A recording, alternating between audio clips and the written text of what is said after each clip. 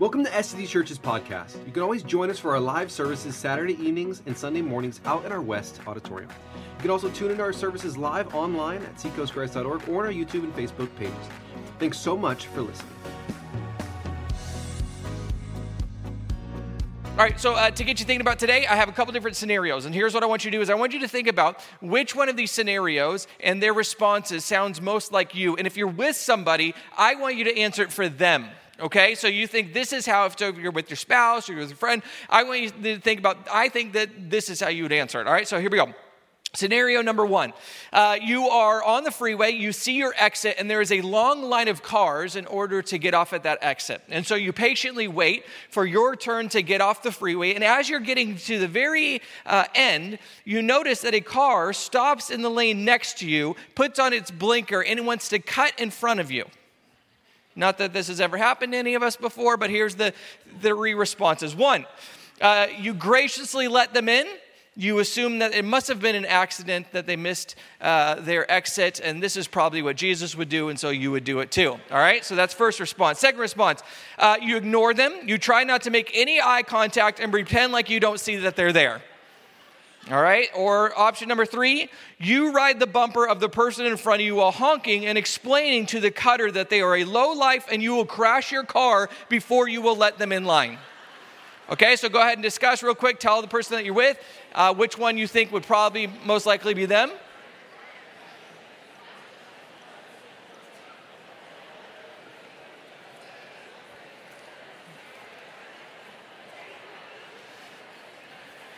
All right, I got another scenario. Here we go. Scenario number two is you are out to eat with your family, maybe some friends, and your order arrives, except it's not what you had ordered. Now, you don't hate what they brought, but you don't love it. You weren't really in the mood for that. That's just simply not what you wanted for dinner. Here are your three options. One, you let it go. You just eat the food that they brought you. It's not worth the hassle to send it back. Option number two, you let them know, hey, you guys made a mistake. No big deal, though. I'll just eat this. Not a problem. Or number three, you send it back and demand to speak with the manager and not so subtly hint that they should give you a free dessert for your troubles. Okay, so go ahead and discuss which of those sounds like them.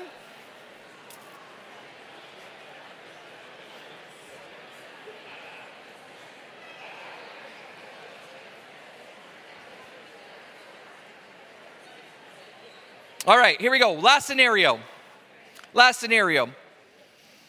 imagine it's a Saturday afternoon. You're sitting on your couch and you look out the front window and there is somebody who is walking their dog and the dog stops on your lawn and begins to go number two. And when they're finished, they just start walking away. Here's your options. Number one, you don't do anything. You'll just let it go and you'll pick it up when they leave. Option number two, you quickly take a picture of them and post it on Nextdoor, calling them out. Or option number three, you run out, you stop them, you make them pick it up even if they don't have a doggy bag with them. Put it in your pocket, I don't care. Just not on my lawn, all right? So quickly discuss which of those three options you think is probably most like the person you're with or like you.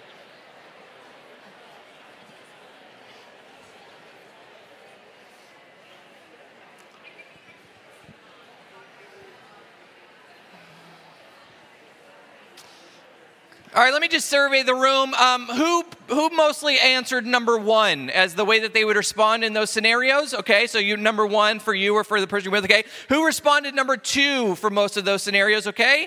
All right, number three so we have at least some honest people here this morning. Number three, okay. All right. So all of these are just different scenarios that you may encounter throughout regular life in which you have conflict.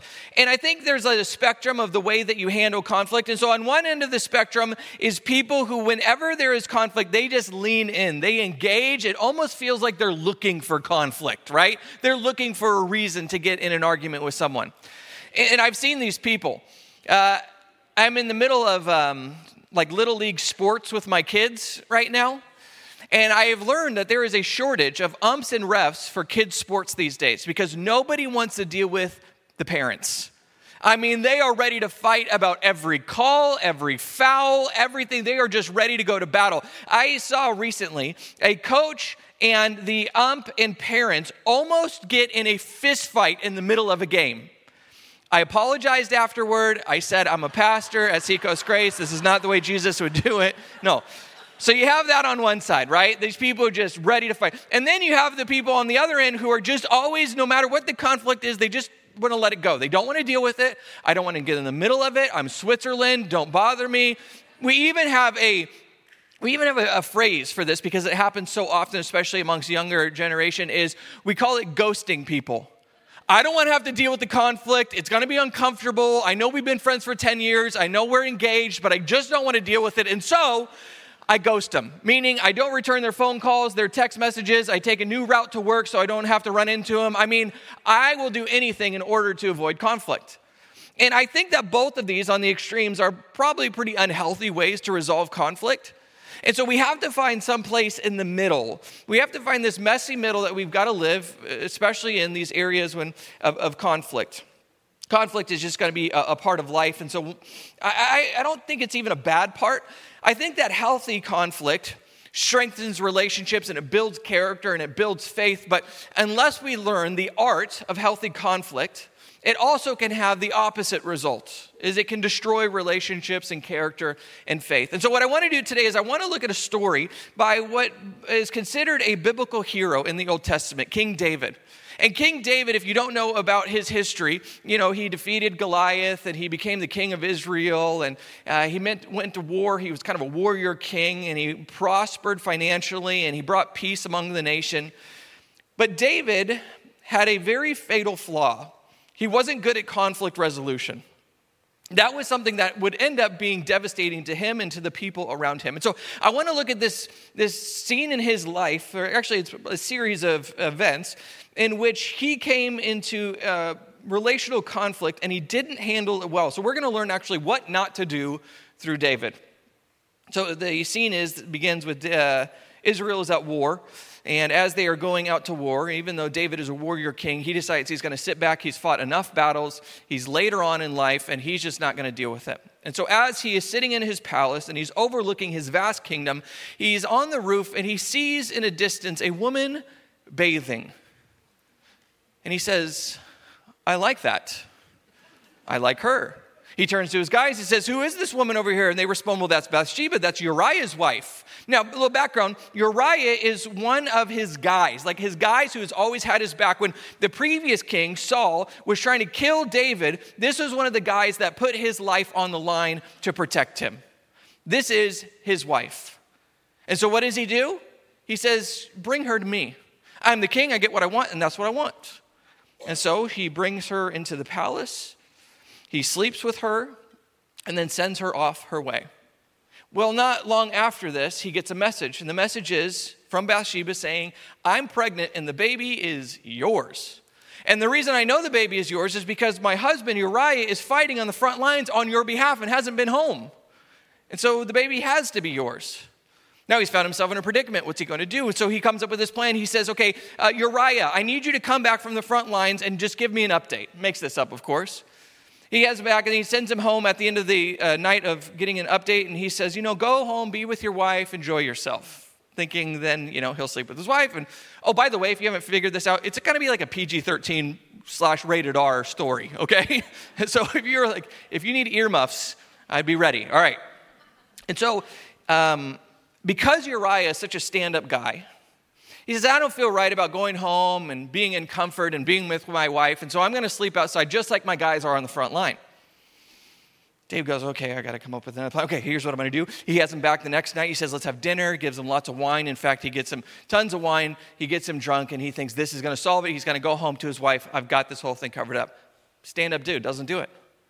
So now he thinks, I'm running out of time. I've got to figure out a way to cover this up. And so what he does is he sends a letter to Joab, who is at the very front lines, his commander. And in it, it says, go and take Uriah to where the battle is the most fierce, and then stand back and let him die. Yeah, he murders one of his friends. So he ends up dying. Bathsheba mourns for a little while, and then David ends up marrying her, and he thinks he's covered up the whole thing. He thinks, I've gotten away with it. Now, he may have gotten away with it, which nobody else around him saw what had happened, but there is somebody who knows always what's going on. God. God knows what took place, and so he could fool other people. We can't fool God. And so God sends this messenger, a prophet named Nathan. And Nathan comes, and he begins telling David this story. Instead of coming directly at David and confronting him with what happened, he begins telling him this parable. He said, I heard the other day about a rich man and a poor man. And the rich man had tons of flock, tons of sheep, and the poor man only had one. And it came time for the rich man to slaughter one of his sheep, and he decided he wasn't going to, that he didn't want to have to make that sacrifice. And so he went and he stole the sheep from the poor man, the only one that he had, and he slaughtered that one instead and destroyed him and his entire family. What do you think, David, should happen in this circumstance? And David is furious, and he responds, well, that man should die. And Nathan says, but that man is you. That's exactly what you did with Uriah's wife. Now, he realizes he's been caught, and he goes and he repents. And he stands before God and he says, look, I messed up big time. And God forgives him. But God also says, because I have forgiven you, we're in a right relationship. But that doesn't mean there's not consequences to your sin. That's just how sin works, is you may be forgiven, but you're still going to have to deal with your mistakes. And so here's what he says. And this is a little bit weird, but I want you to pay attention to this because here is the punishment that David has. The first punishment is that the child that was born by Bathsheba dies. Here's the second one. Now, therefore, the sword will never depart from your house because you despised me and took the wife of Uriah the Hittite to be your own. This is what the Lord says. Out of your own household, I'm going to bring calamity on you. Before your very eyes, I will take your wives and give them to one who is close to you, and he will sleep with your wives in broad daylight. You should read the Bible. It's very interesting. Okay. You did it in secret, but I will do this thing in broad daylight before all of Israel. Remember that. So the next scene is we are introduced to a few of David's kids. Now remember, David has many wives and concubines, and if we look at God's law, it says at the very beginning, it's one man, one woman together for a lifetime. And when you break God's design, the way that he's designed things, there's going to be problems. And we see the problems immediately in David's family. Because he has children by all of these different women, there's incredible family dysfunction. Probably more than you can imagine. Here's how they introduce the next people. In the course of time, Amnon, son of David, fell in love with Tamar, the beautiful sister of Absalom, son of David. Amnon became so obsessed with his sister Tamar that he made himself ill. It's getting a little Kentucky, okay? That's kind of what's happening here. We have three siblings. We have Absalom and Tamar, their brother and sister, and then we have Amnon, who is their half-brother. And Amnon has now fallen in love, it's actually more like lust, with his sister Tamar. And so he comes up with a plan. Him and his cousin decide, all right, how are we gonna have this woman become mine? And their plan is that we're gonna pretend like you're sick and invite her to your house in order to make you a meal so that you'll feel better. And when that happens, you're gonna dismiss everyone, all of your servants from the room, and then she's gonna be alone with you, which is what he does. And then he propositions her and he says, Tamar, come to bed with me. But she says, whoa, we're brother and sister. That's weird, that's gross, and illegal. I'm not interested. But he doesn't take no for an answer. And so he abuses his sister. He takes her into his bedroom, and then when he is finished, he dismisses her in disgrace. She flees to her other brother, Absalom, and tells him what has happened and all the things has done, and he takes her into his household and begins to care for her. And when David hears about this, his initial response is appropriate. It says he's angry. Of course, he should be angry. That would be the correct response. The problem is he does nothing. He stays completely silent. He doesn't say anything to his sons, to his daughter, and we don't know why. Maybe because he feels regret and shame for the things that he's done, and so he doesn't want to bring it up because he'll feel like a hypocrite. We don't know what his motive is, but we do know that he said nothing and did nothing. So for the next 2 years, Absalom continues to care for his sister, and he stays silent. He doesn't bring up the issue. And we'll find out a little bit about his character because he's a man who is patient and he can plan. And so he plans a giant party a couple years later, and he invites his father David, and he says, why don't you and all of my brothers come to this giant party? And David says, I'm not going to come. I've got too many people. It'll be too overwhelming. But you go ahead and have the party with your brothers. He goes, okay, can I make sure that Amnon is there? Now, this is obvious. David, where are you at? Clearly, there's a problem here. There's tension. They haven't spoken. There's been a big family, debacle. And David says, yeah, that's fine. And so here's what happens. He has this big party. All of his brothers are there. He gives them lots of food and lots of wine. And by the end of the night, when they've all had plenty of wine, he calls out his men. And in front of his entire family, he murders his brother. Now, the family begins to flee because they think that this is some kind of coup, that he's trying to take out the whole royal family so that he will be the heir, but he isn't. He just wants this one brother. Now, David initially hears that his entire family has been wiped out, but then he hears that his son Amnon has been killed by his other son Absalom. Absalom then goes and he flees to the country where his grandfather is the king and begins to hide. And so in one night, he has lost 2 sons. And here's what's crazy. After all of this, David's response is he weeps and then he does nothing. He doesn't do anything. He just continues to stay silent. A few years go by as Absalom is a refugee, and David begins to miss him.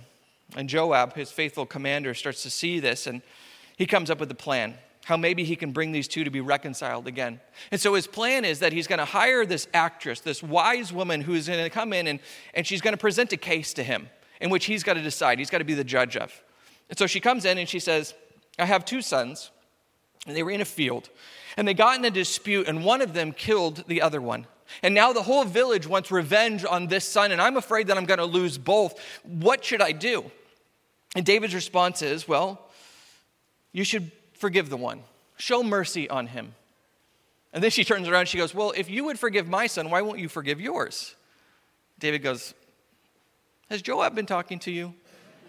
Yeah, okay. He gets the point. And so he sends Joab off to Absalom to bring him back.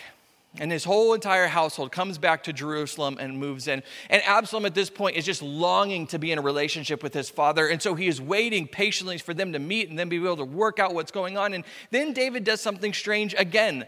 He does nothing. For 2 years, Absalom sits in Jerusalem waiting for a meeting with his father that never comes. In fact, Joab then begins to go silent on him. He can't get anybody's attention. And so he says, you know what I'm going to do? I will get their attention. Here's what he does. He then said to his servants, look, Joab's field is next to mine, and he has barley there. Go and set it on fire. So Absalom's servants set the field on fire. Then Joab did go to Absalom's house, and he said to him, why have your servants set my field on fire?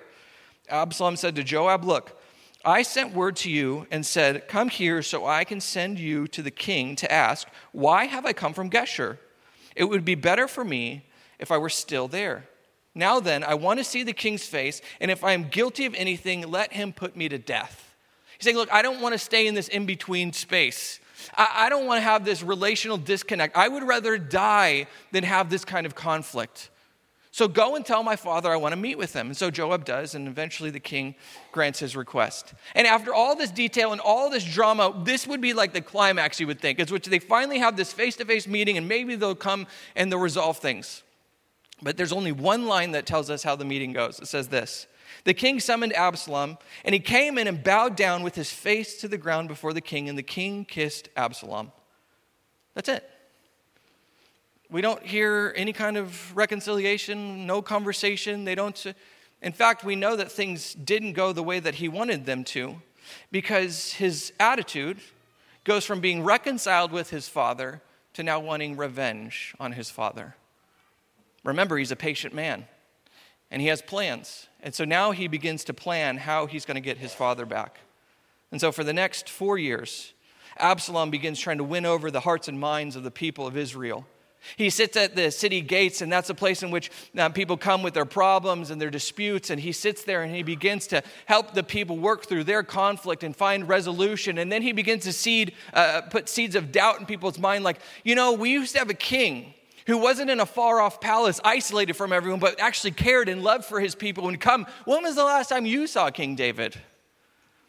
And he's putting these seeds of rebellion into the people's minds. And eventually, when the time is right, he goes outside of the city of Jerusalem. He makes an announcement that he now is the king of Israel. And whoever is with him should stand up and rise against the king. And they do. And in that moment, a civil war starts between father and son.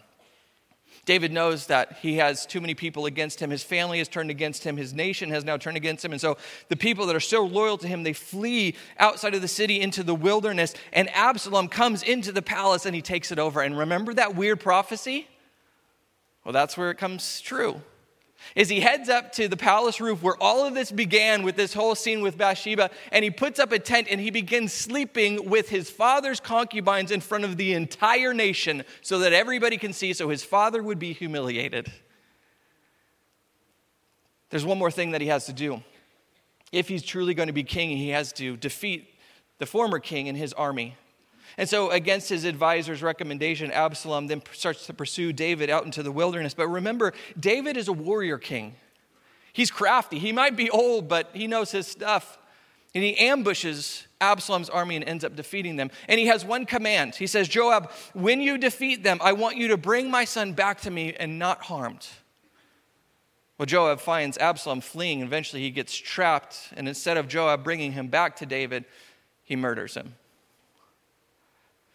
When David hears that they have won the war, there is not joy, there is not celebrating, there's only mourning. Not because of what was won, but because of what was lost. You know what's crazy about this story is 1,000 years later, in this very same place, there would be a man named Jesus who would walk in, and in one sentence, in this incredible insight and wisdom, he says, here's how this could have all been avoided. In one sentence, here's what he says. He says, if your brother sins against you, go and tell him his fault, between you and him alone. If he listens to you, you have gained your brother. This one sentence right here could have resolved all the conflict, the division that was in his family and eventually ended into destruction and in the entire nation and all the lives that were lost. If they had just followed this one sentence, all of that could have been avoided. I want to break this sentence down. First, he starts with, if your brother sins against you. So this is what you got to do is you got to first acknowledge there is a problem here. Like you can't minimize it, but you also can't globalize it. So minimizing it is I'm pretending like there's no problem. Nobody was. Amy and I come from, this is like our family origins and what we had to work through in our marriage is she comes from a family in which we don't really want to have any conflict. They're very peaceful, very nice people, loving people. The kind of people you want to be around if you want to feel good about yourself. Love them. I come from a place in which when we wake up in the morning, we're going to fight. What are we fighting about? I don't know. We'll decide as we start fighting, right? We love conflict. We just think it's just part of our favorite hobby and pastime is we're going to fight. Let's fight about something. And so when her and I got in a relationship, we had to figure out, okay, I come from this and you come from this. How are we going to navigate that? And so part of what we had to realize is, okay, we're not going to minimize things, pretend like there's not an issue and, kind of shove it under the rug, but we're also not going to globalize things. And so there's some terminology that I've had to eliminate as we go into we don't fight, we have discussions. When we are discussing things, I'm not allowed to say, you always, you never, everybody thinks, everybody is saying. No. What do you think? What do you feel? Where are you? I don't care about everybody else because not everybody's here and I'm not married to everybody else. I'm married to you. Now, what do you say? We have to really get to the core of what it is that we're in conflict about. What are we really upset about? Because I've also learned over the years that the thing that we're arguing about may not be the thing that we're actually arguing about. Like if I witness my wife crying because I forgot to take out the trash, I'm not that smart. I'm not emotionally intelligent, but I can kind of guess that she's not upset about the trash. There's something else going on here. There's something else that's at the core of our conflict. And so what is at the core of our conflict, both with me, what's at the core of my motivation to be in this conflict? Is it a pure motivation, or am I just feeling disrespected and angry and insecure and fearful, maybe a little bit prideful, jealous? What's at the core of what's really happening here? Because I've got to get to that core if I want to find any kind of resolution. What do I believe that I deserve that I'm not getting? That's a great question. What's at the core? What do I believe I'm not getting that I should be getting?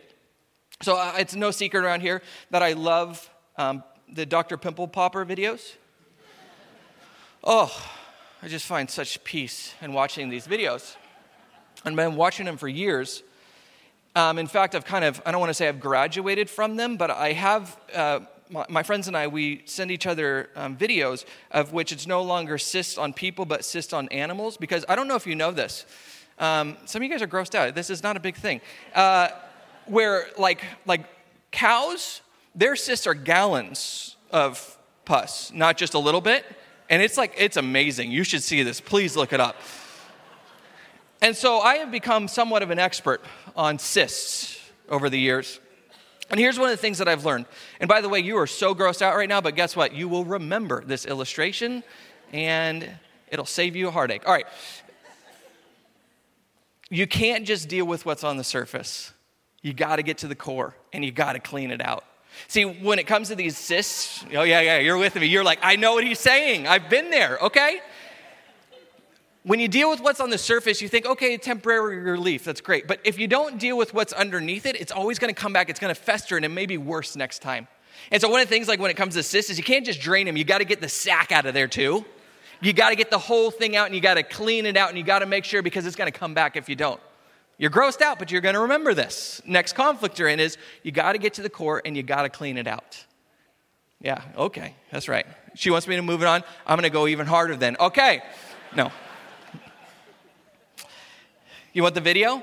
All right, here's the video. I actually have it cute. No, I'm kidding. Relax. Some of you guys are like, I'm out. Yeah. Okay. Continues on. He says, and go and tell him his fault. Now, when you read this at first, you think, that's the part I'm good at. I can tell people what they're doing wrong. It's one of my spiritual gifts. That's not what he's saying here. What he's saying here is that we have to take ownership. We have to take responsibility.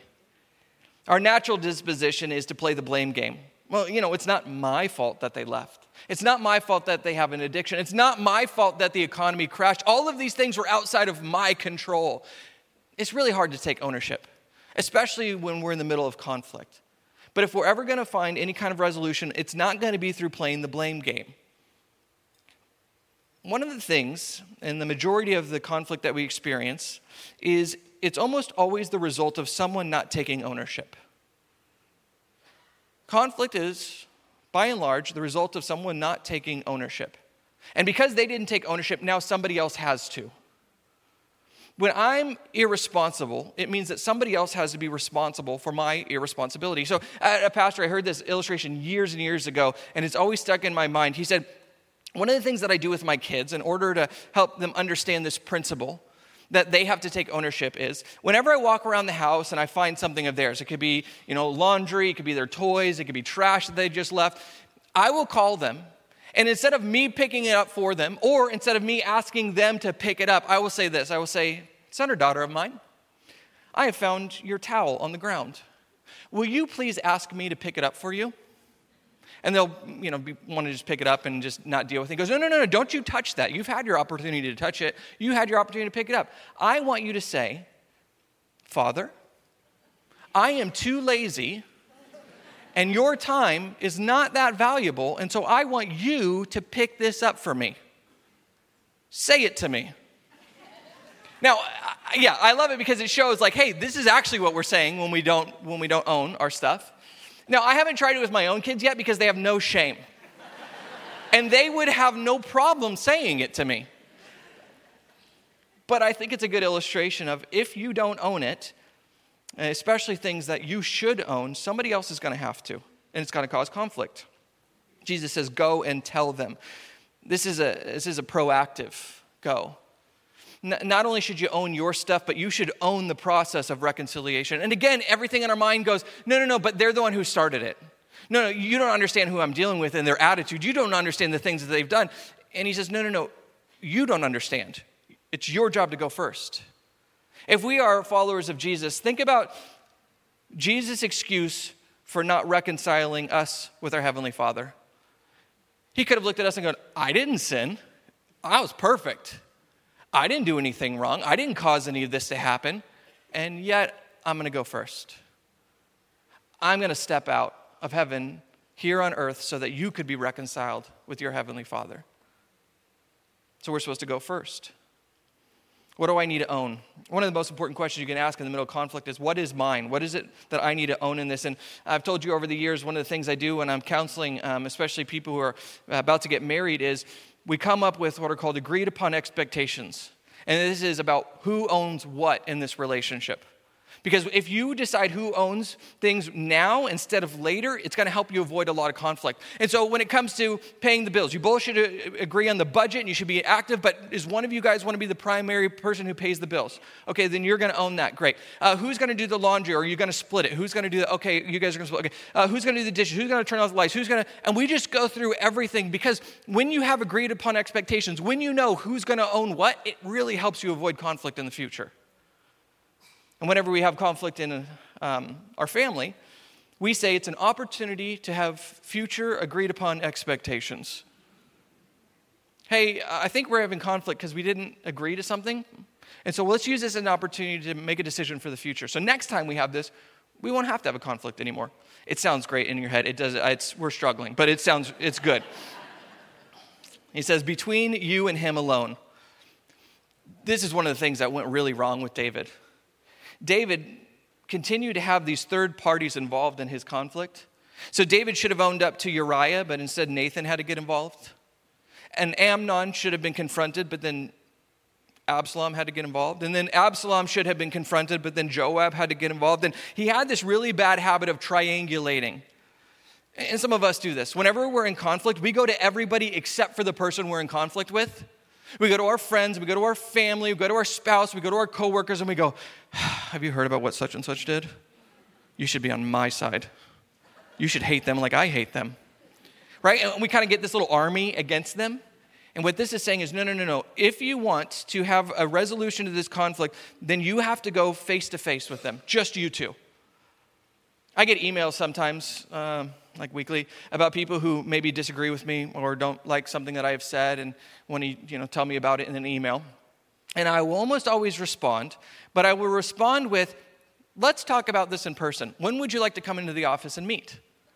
You know what's funny? No one ever does. No one ever does. They just want to shoot an email or a text or make a comment, but then when I respond back, they don't want to. And so here's what it tells me, is you didn't actually want to have any kind of resolution of this conflict. You just wanted to shoot something out there to make yourself feel better.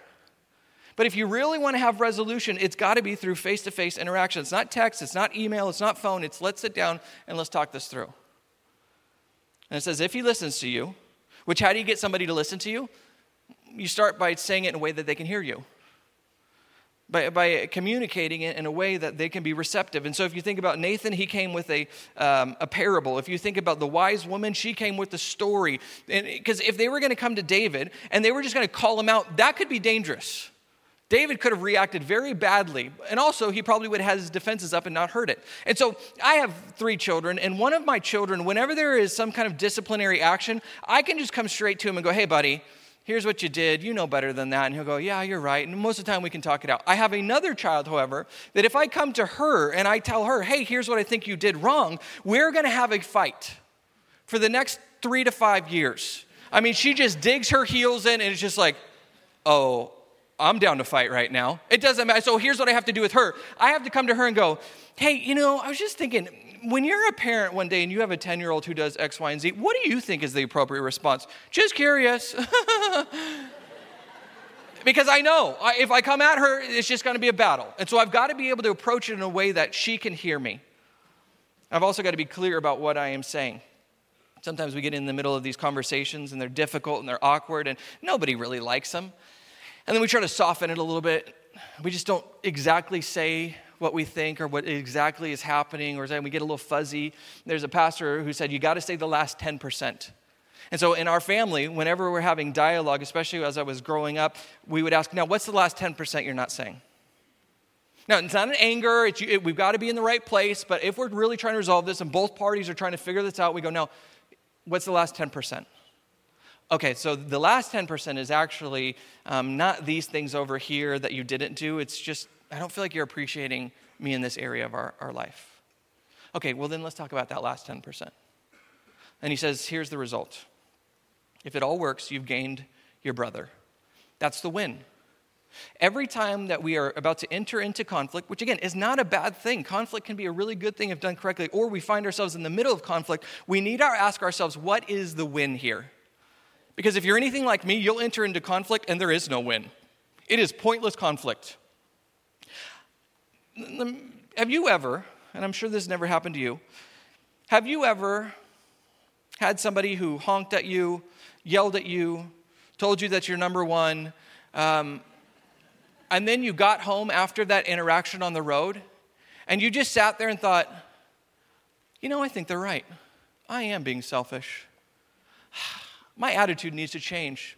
The way that I drove is actually the way that I have been dealing with my family and some of the hurts. I really need it. No, you've never done that before. You have gone, we're going to fight, and we're going to road rage, and it's going to become an issue, because there is no win in that conflict. Because the only way that conflict, the result of that conflict is you make them feel bad or they make you feel bad. You get to spit a little bit of venom at them and they have to take it. That's not a win. Especially as Christians, that's definitely not a win, because the win for us is always reconciliation. We always enter into conflict, or the way that we get out of conflict is we aim towards reconciliation. Many of the times that I find myself in conflict, I want to be right. But Jesus says, that's not the win. Because remember, if we're going to be like Jesus, he was right. He's always right. And yet he went through an incredible amount of conflict in order for us to be reconciled.